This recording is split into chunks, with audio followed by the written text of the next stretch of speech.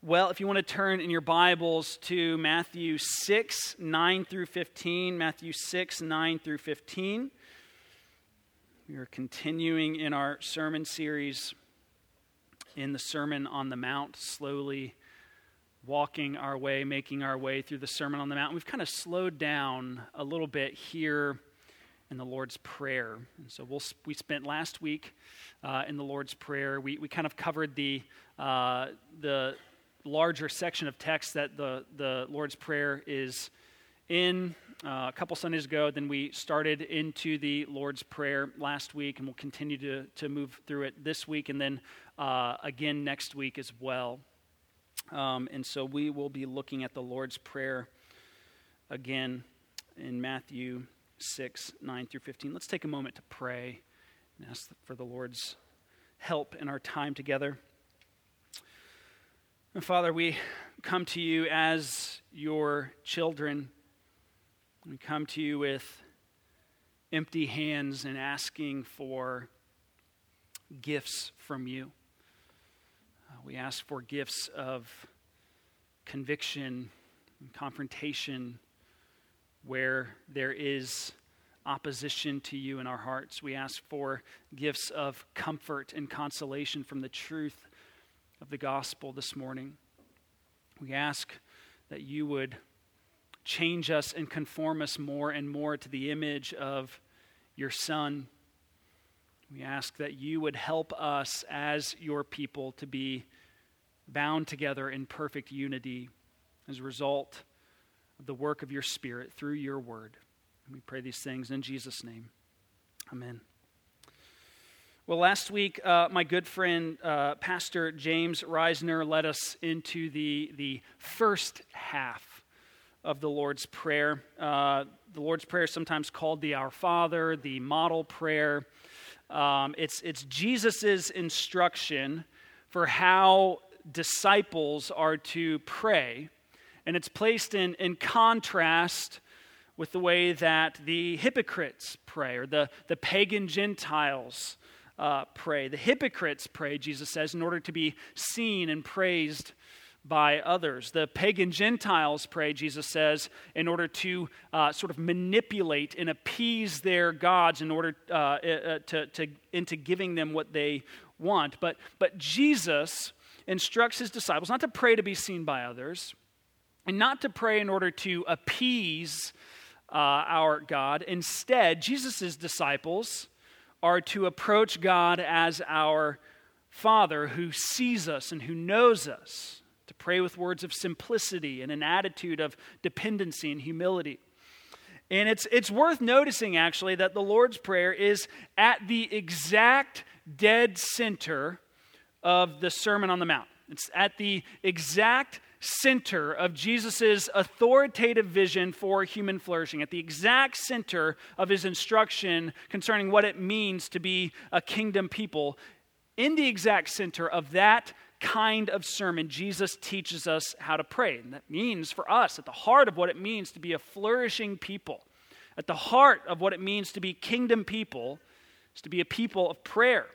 And Pastor James helped us last week to see that the sort of proper disposition that we ought to take in prayer is first and foremost to be oriented Godward, to be oriented toward God, right? So the Lord's Prayer is structured with an address and then 6 petitions. An address and then 6 petitions. So there's the address, Our Father in heaven. It's an address that shows honor and reverence to God while also expressing our intimate status as his very own children. And then there's 6 petitions. There's hallowed be your name, your kingdom come, your will be done. Those are the first 3. And then the second 3, give us our daily bread, forgive us our debts, lead us not into temptation, but deliver us from evil. And you can see these first 3 petitions are oriented Godward. They are concerned with God's name, God's kingdom, God's will. The petitions are that God's name be hallowed on earth as it is in heaven, that God's kingdom come on earth as it is in heaven, that God's will be done on earth as it is in heaven. They're concerned, these petitions are concerned with the things of God, and rightly so. Our lives and our prayers should always be first and foremost oriented toward God. He's the magnificent one.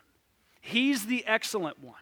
He is the one of whom nothing greater can be conceived, as one early church father put it. He's worthy of our giving up ourselves to his service, both with our lips and our lives, because of who he is and because of what he's done for us in redemption. Our lives and our prayers should first and foremost be oriented toward God. But now we turn and look at the second half of the Lord's Prayer. We look at the last three petitions. Here we see that Jesus invites us not only to orient our prayers toward the things of God, but also to bring our needs to him.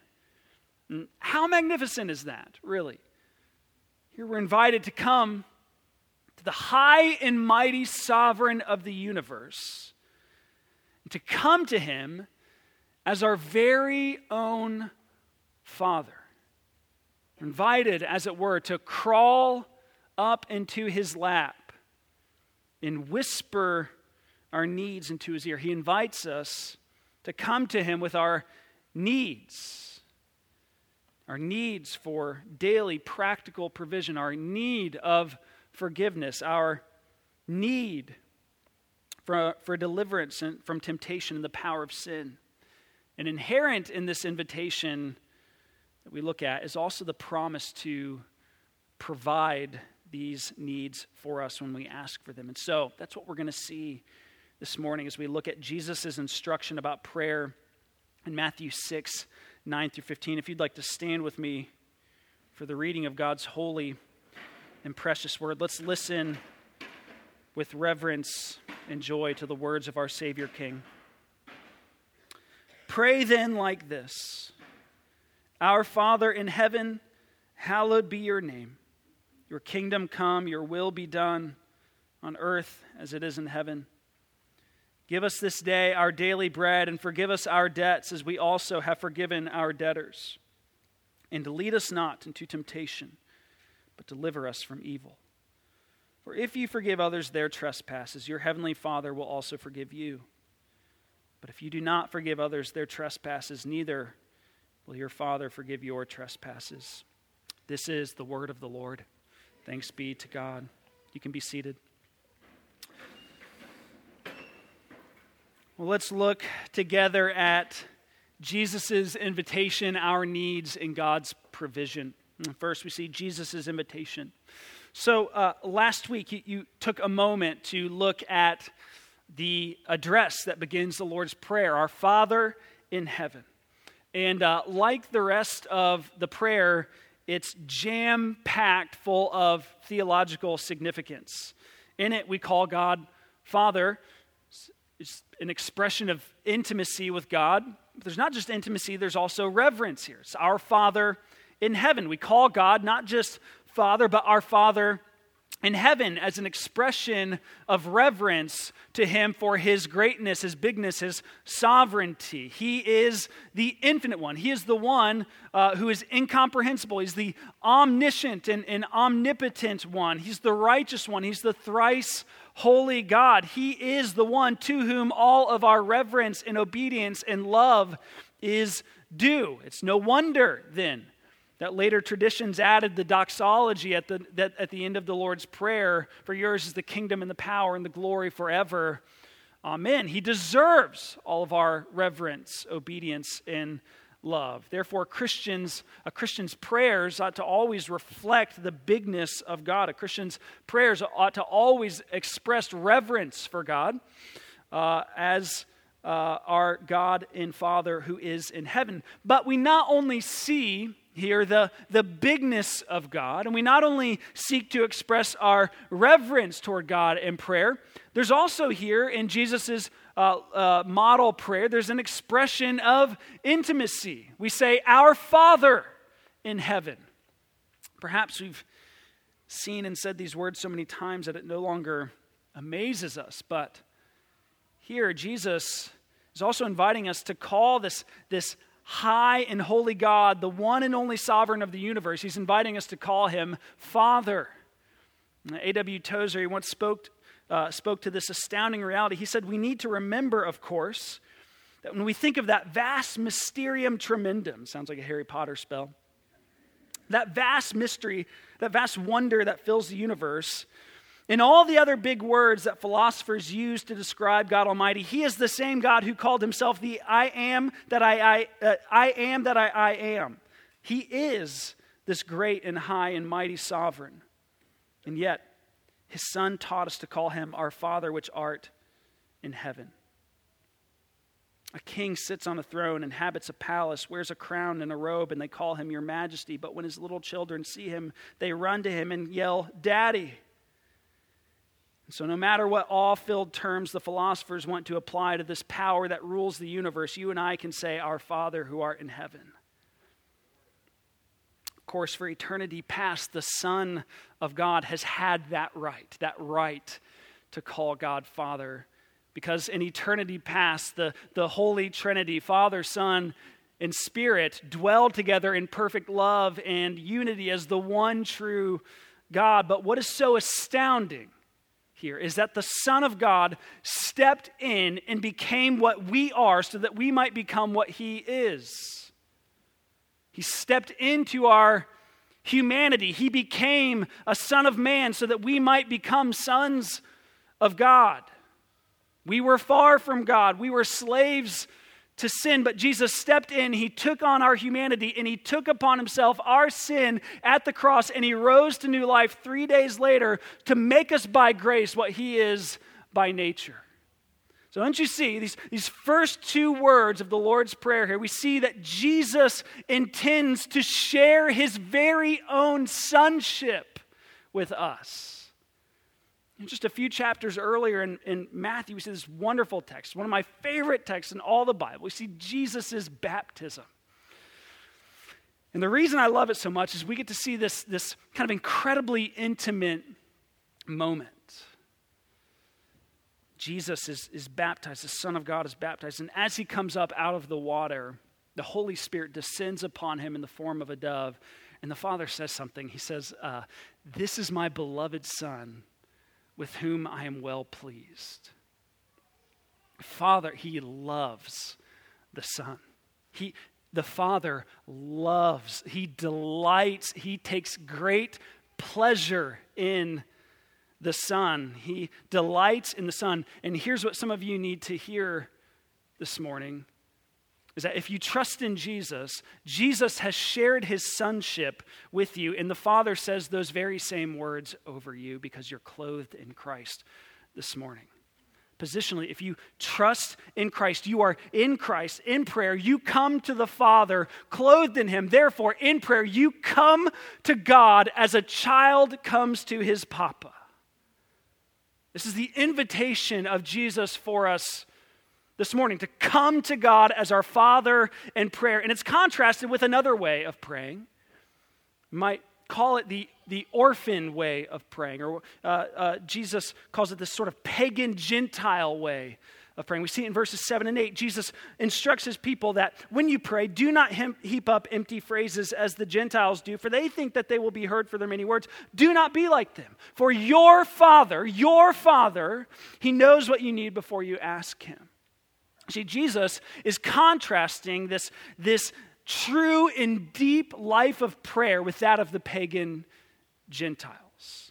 The pagan Gentiles, Jesus says, they would heap up empty phrases. It was a regular practice. They would chant and repeat, and they would do so for quite some time, and they would do so for the purpose of appeasing their gods so that their gods might hear them and give them what they ask for.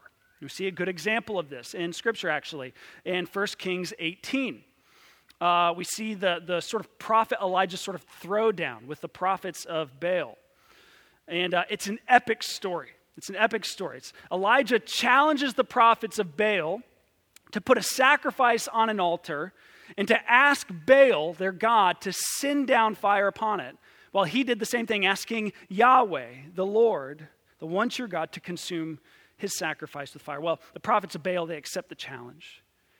And the prophets of Baal cried out to Baal. They said, "Oh, Baal, answer us," it says, from morning until noon, about 4 to 5 hours. They repeated over and over and over and over again, asking Baal to come down and to consume this sacrifice with fire, and no answer. And so they cut themselves, and they, which is part of this sort of appeal to appease Baal so that Baal might hear them and answer them. It's the kind of act, it may seem strange to us as 21st century people. It was not all that common, though, in the ancient world. The people would cry out with chants and repetitive petitions over and over and over, and some might cut themselves and offer their own blood as a sort of sacrifice to appease their gods in order to receive that which for they were asking. And while probably none of us struggle with the temptation to chant for hours and so on and so forth to appease our God like those Gentiles in ancient times did, the reality is that for some of us, the overwhelming sense that we need to appease God with our own goodness is a barrier to a true and deep life of prayer. Some of you feel that God is not pleased with you. And some of you feel that you have this incessant need to make God happy with you, that you've got to earn a way into his good graces, that you've got to appease him.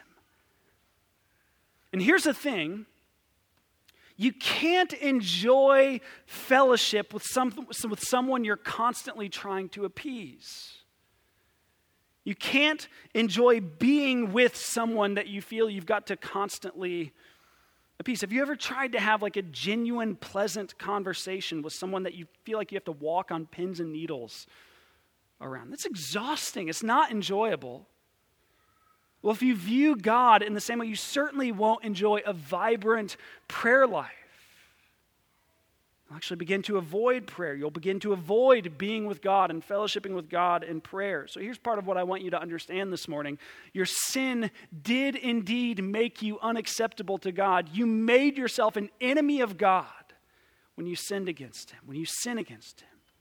But Jesus went to the cross to appease the just anger of God toward you. And now you are no longer an enemy. And now you're not just his friend. He didn't just bring you into this status of being God's friend now. You are God's child. Jesus has shared his very own sonship with you. God says over you now, "This is my beloved child with whom I am well pleased." You don't need to appease him. Jesus did that. You can simply come to him with your needs. He is pleased with you. He's pleased to hear you. He's pleased to be with you. He's pleased to meet your needs. So come to your Father in heaven. That is Jesus' invitation. And secondly, we see Jesus' instruction on prayer address our needs.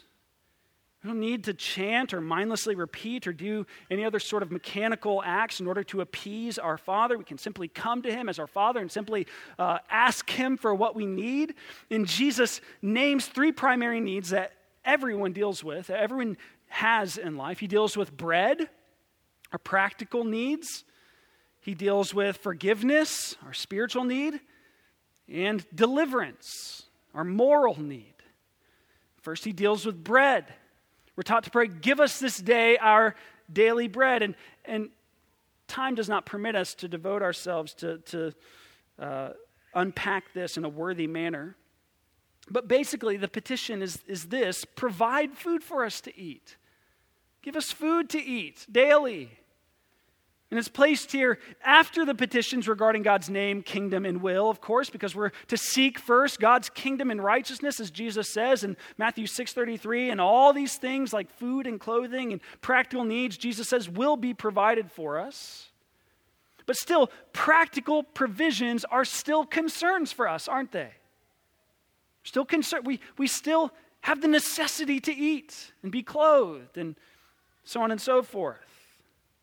And what's more is that Jesus is saying in this particular petition is that in its presence in the Lord's Prayer here is that this is a concern for God as well. God is concerned. He cares about our practical needs. He cares about our physical well-being. He cares that we have food to eat. He cares that we have clothes to wear. He cares that we have grocery stores and farmers and bakers and butchers and cobblers and clothes makers. He cares about these things. And so, some of us have some in church history have sought to kind of spiritualize this request in the Lord's Prayer. It's rather clear here that Jesus is teaching us to bring our physical and practical needs to him in prayer. One of my favorite quotes from C.S. Lewis speaks to God's care for our physical bodies. He once wrote this. He said, "There's no use in trying to be more spiritual than God. God never meant man to be a purely spiritual creature. That is why he uses material things like bread and wine to put new life in us." Talking about the Lord's Supper. We may think this rather crude and unspiritual. God does not. He invented eating. He likes matter. He invented it. I know some muddle-headed Christians have talked as if Christianity taught that sex or the body or pleasure were bad in and of themselves, but they were wrong. Christianity is almost the only one of the great religions which thoroughly approves of the body, which believes that matter is good, that God himself once took on a human body, and that some kind of body is going to be given to us in heaven and is going to be an essential part of our happiness, our beauty, our energy. He's right. God cares about our created physicality. He created our bodies. This is his idea in the first place, and he wants to ensure that our bodies are properly cared for and provided for. He wants us to be well fed.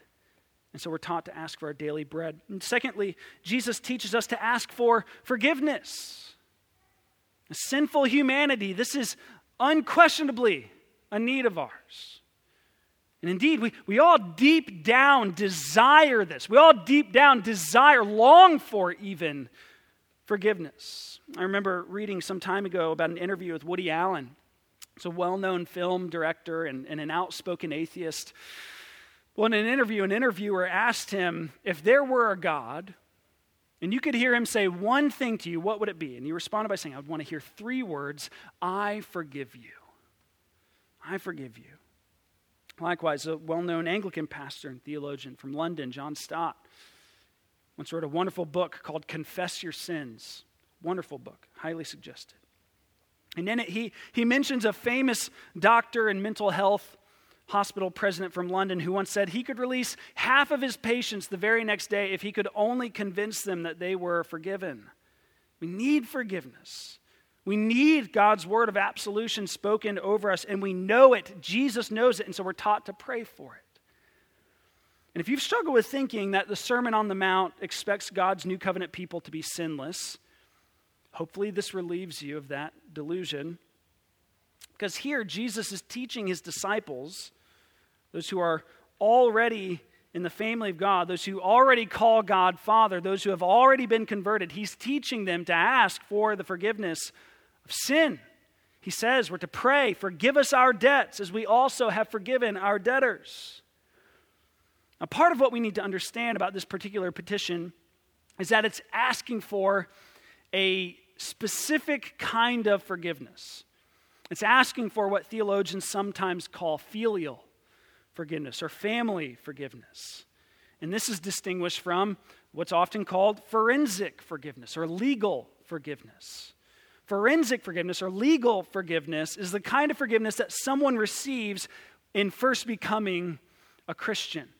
It's what gets someone into the family of God. This is the kind of forgiveness that makes someone a child of God, which gives them the right to approach God as Father in the first place. Whenever we talk about justification through faith alone, which is the Christians being declared righteous in Christ, or whenever we talk about someone being adopted into God's family, we're talking about forensic forgiveness, something that happens once and immediately when you trust in Christ.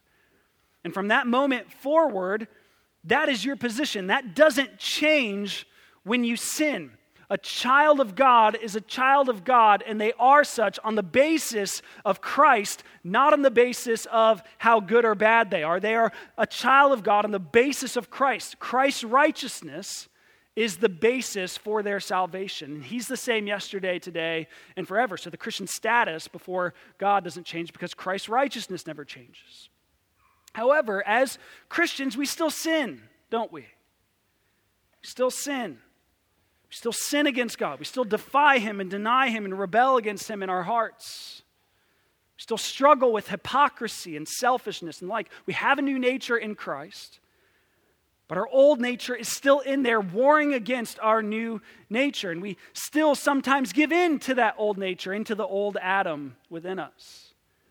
When that happens, our status as God's children doesn't change, but it still breaks fellowship with God.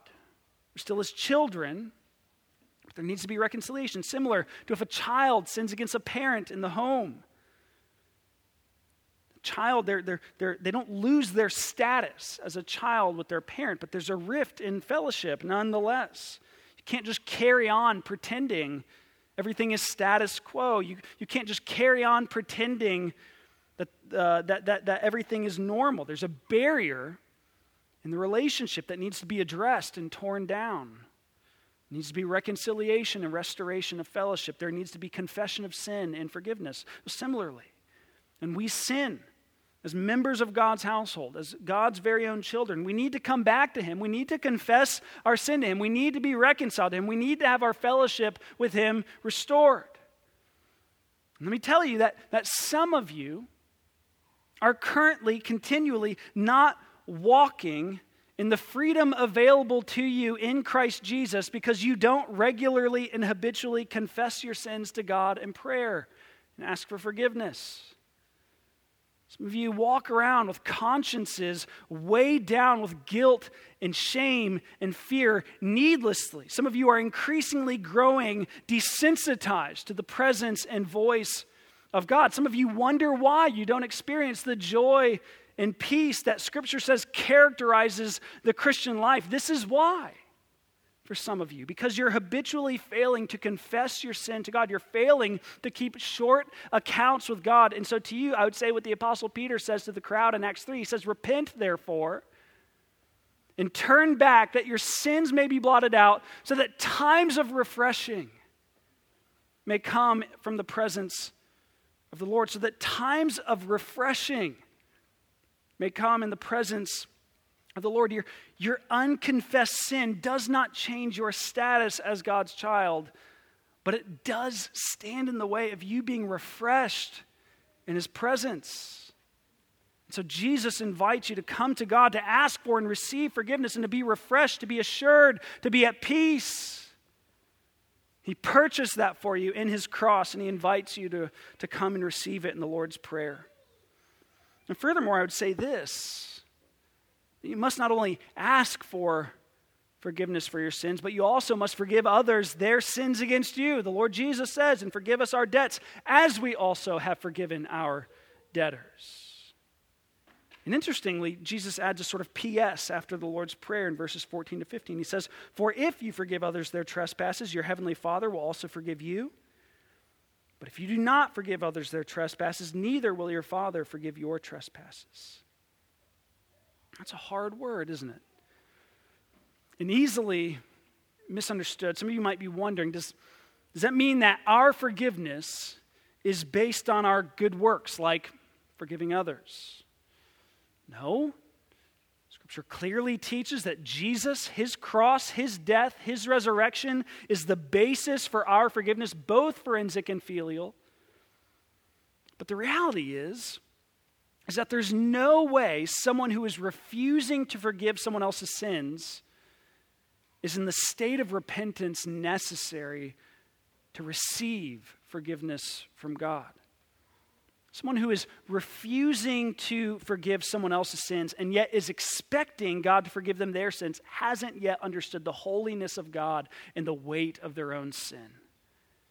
If you withhold forgiveness from another but expect God to forgive you, you obviously think that this other person's sin is a greater affront to you than your sin is to God. And therefore, you have obviously failed to come to terms with the glory of God, the greatness of your sin, the grace of the gospel. You see, your sin and all sin is primarily and ultimately against God. He's the one who made you. He's the one who sustains you. He's the one who gave you breath. He's the one who gives you breath to this day. He is the one to whom you owe all love, reverence, and obedience. You owe it to him simply because of who he is in his majesty and who you are in relation to him. That's why in Psalm 51, David prays, he says, against you and you only have I sinned and done what is evil in your sight. You know that story, the story that led to David praying that prayer? He sinned against a ton of people. He sinned against Bathsheba. He sinned against Uriah. He sinned against Nathan. He sinned against his soldiers. He sinned against the entirety of his kingdom, really. He sinned against tons of people. And in particularly harmful and grievous ways. And you know what he rightly concludes in Psalm 51? The biggest problem with David's sin is that his sin was an assault against the glory and majesty and holiness of God. And any assault against the glorious, majestical, thrice holy God is worthy of death and an eternity of eternal conscious torment. And yet Christ steps in and he takes that debt upon himself and he pays it in full so that you're accepted as a beloved child of God. And when you come to that realization, when you realize the debt of your own sin, when you realize what Christ paid for it, the trespasses of others against you seem vastly smaller in comparison, don't they? But if you refuse to forgive others their trespasses against you, you've shown yourself to not truly believe the gospel. You've shown yourself to view yourself as higher and more important than God. You've shown that you believe other sins against you are worse than your sins against God. You've shown that you don't really think you need forgiveness to be that great. You've shown yourself to be self-righteous. And if there's anything we know about the gospel, it's that it's not for those who think themselves righteous. It's for those who know themselves to be sinners. Jesus came not for the well, but for the ill. He came for sinners who know they need repentance. He came for those who genuinely and earnestly pray, forgive us our debts, as we also have forgiven our debtors. Third and last need we're taught to pray for is deliverance. Lead us not into temptation, but deliver us from evil. Now that's the ESV translation. If you have an NLT or a CSB translation, they'll say, deliver us from the evil one. It's a better translation than the ESV or the NASB or the KJV. The reason is that there's a definite article that you don't see in the ESV. There's a definite article in front of the word translated as evil. You can't see it, but the very literal translation would be, deliver us from the evil. Now, of course, the word evil is an adjective, right? But sometimes adjectives kind of function as nouns. We do this in English too, like if you're a spaghetti Western fan, you'll be familiar with the movie with Clint Eastwood called The Good, the Bad, and the Ugly. Good, bad, and ugly, they're adjectives, but they're functioning as nouns. They're in reference to particular characters in the movie. Well, likewise, in Matthew 6:13, Jesus is saying here that we ought to pray to be delivered from the evil one. The evil is a particular person, namely Satan. We're to pray to be delivered from the power and temptation of Satan, the evil one. Now, a question that always comes up when we consider a passage like this is why we're asking God to lead us not into temptation when God is not the one who tempts us in the first place, right?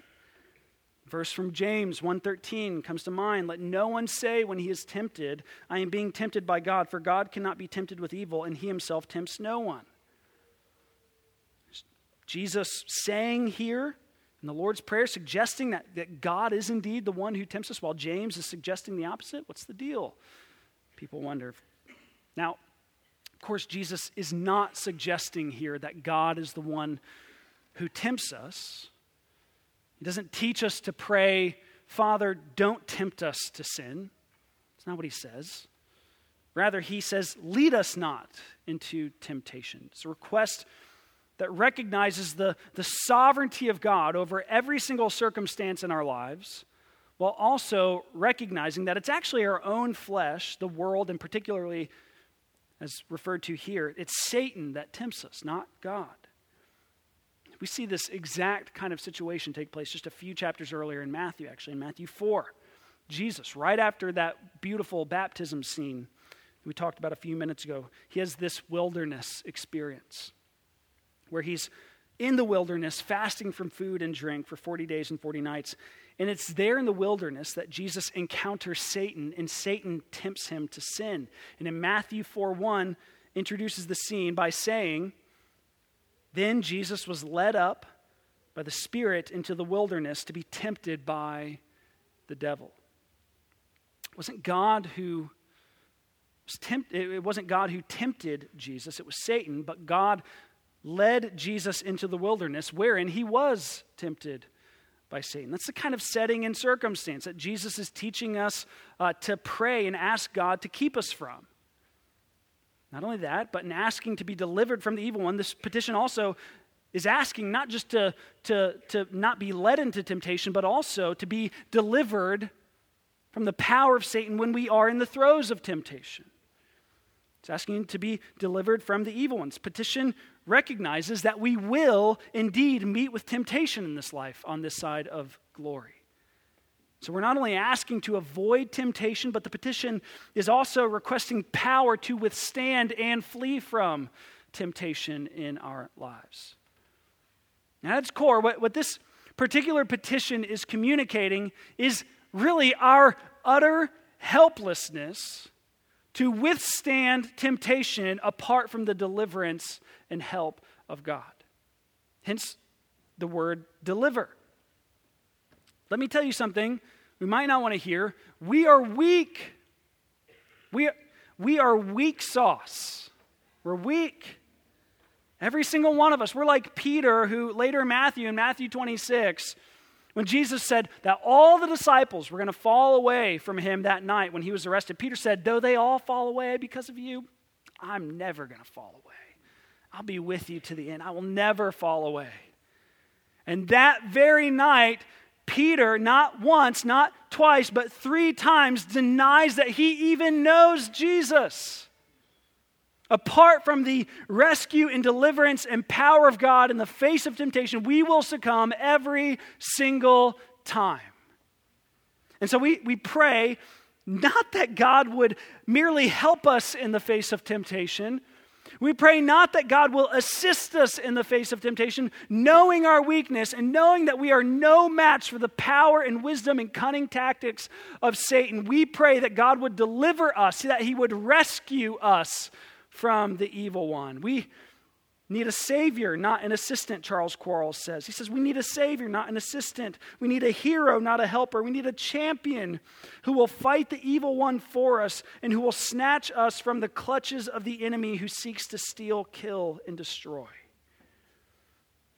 My friends, that's precisely what God has given us in Christ.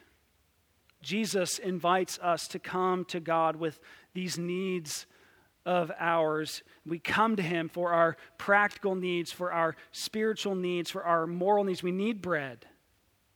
We need forgiveness. We need deliverance. And what Christ beckons us to ask for here, God provides generously in the one who's teaching us to pray. Look with me last at God's provision. In Christ, God becomes no longer our judge, but our Father. Jesus shares his sonship before the Father with us so that God's disposition toward us is the very same disposition he has toward Jesus, because we're clothed in Jesus. He delights in us. He's pleased with us. He longs to be gracious to us and give us good gifts and provide for us. And this includes provision of food and other practical needs. Indeed, if you read on in the Sermon on the Mount, our Father promises to generously provide our practical needs for us. Jesus talks about this in Matthew 7 through 11. When he tells his disciples that whatever our practical needs are, we're to freely bring them to God and ask. He says, which one of you, if his son asks him for bread, will give him a stone, or if he asks for a fish, will give him a serpent? If you then, who are evil, know how to give good gifts to your children, how much more will your Father who is in heaven give good things to those who ask him? Friends, because of who you are now in Christ, God will provide for your every need.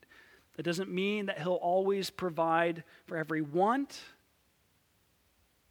Doesn't mean that he'll provide for your every need in ways that are your preference. But I say to you with the authority of the Word of God, my God will supply every need of yours according to his riches and glory in Christ Jesus, Philippians 4:19. You don't need to be anxious. You don't need to wring your hands and worry. Your Father will provide for you. I also want you to know that your church family is committed to being a means of meeting your practical needs, should you ever need. If you look at Acts 2:42 through 47, it's another one of my favorite texts in Scripture. You can tell because I repeat these texts a lot, talk about them a lot. But the people of God, it says in Acts 2:42 through 47, there's no one needy in their midst. There's no one hungry. There's no one needy in their midst. The people of God are one of the means through which God provides for his people. There are times in our lives where we meet with unexpected circumstances, where we meet with lean seasons or catastrophic events. Well, God intends that his people provide for his people. That's why we ask for our daily bread and not my daily bread. Whatever food or goods we possess, they belong ultimately not to us but to God, and therefore ought to be shared with his children when his children are in need. And so God provides for his family, and sometimes the way he does so is through his family. But God not only provides for our practical needs in and through Christ, but he also provides for our spiritual needs through Christ as well. Our need of forgiveness is given in and through Jesus Christ. Our sin condemned us. Our sin controlled us. Our sin defined us. But the Son of God came, and he took on our humanity, and he lived the perfect life that we should have lived in our place. And then having lived the perfect life that we should have lived, he died the sinner's death that we deserve to die in our place. He took our debt upon himself on the cross, and he paid it in full. And then when he rose again 3 days later, the check cleared. So now there's no condemnation for those who are in Christ Jesus. We are free from the sin that condemned us before our holy God. But in Christ, God not only provides rescue from the guilt of our sin, but he also provides rescue from the power of sin. So often we want relief of sin's guilt, but not relief from sin itself. We want to not face the temporal and eternal consequences of sin, but we still want to dabble with it in the here and now. But that's not the fullness of what God has for us in Christ Jesus. He wants us to not only be free from the guilt of sin, but from the power of sin. And so we not only have forgiveness of sin provided for us in Christ, but we have deliverance from temptation and sin in Christ. And friends, what I said earlier is true. We are weak sauce. We are no match for the power and cunning tactics of Satan. We are no match for the power of our own flesh and of the world. And in and of ourselves, we are helpless in the face of such temptation. But Christ isn't. He went toe to toe with the devil, and he came out on top. Colossians 2:15 says that by his work on the cross, he disarmed the rulers and authorities and put them to open shame by triumphing over them. And on the third day, he rose again so that we might be filled with the power of his new creation, so that we might have the presence and power of the Holy Spirit with us all the time, so that we would be delivered from the power and temptation of the evil one. Friends, God has provided every need of yours in Christ Jesus. He is our daily bread. He is our forgiveness. He is our deliverance. And therefore, as we pray the words of the Lord's Prayer, we look to him, we run to him, we come to God, bringing our daily needs to him, trusting that he will provide every need of ours in Christ. He is faithful and he will do it. Let's pray. Heavenly Father, would you seal this word upon our hearts as we approach the table? Would you let this meal be a confirmation of the truth of the gospel, that Christ has died, Christ is risen, and Christ will come again, that he is our daily bread, that he is our forgiveness, that he is our deliverance. And would you feed our souls with him, with his body and with his blood, now in Jesus' name. Amen.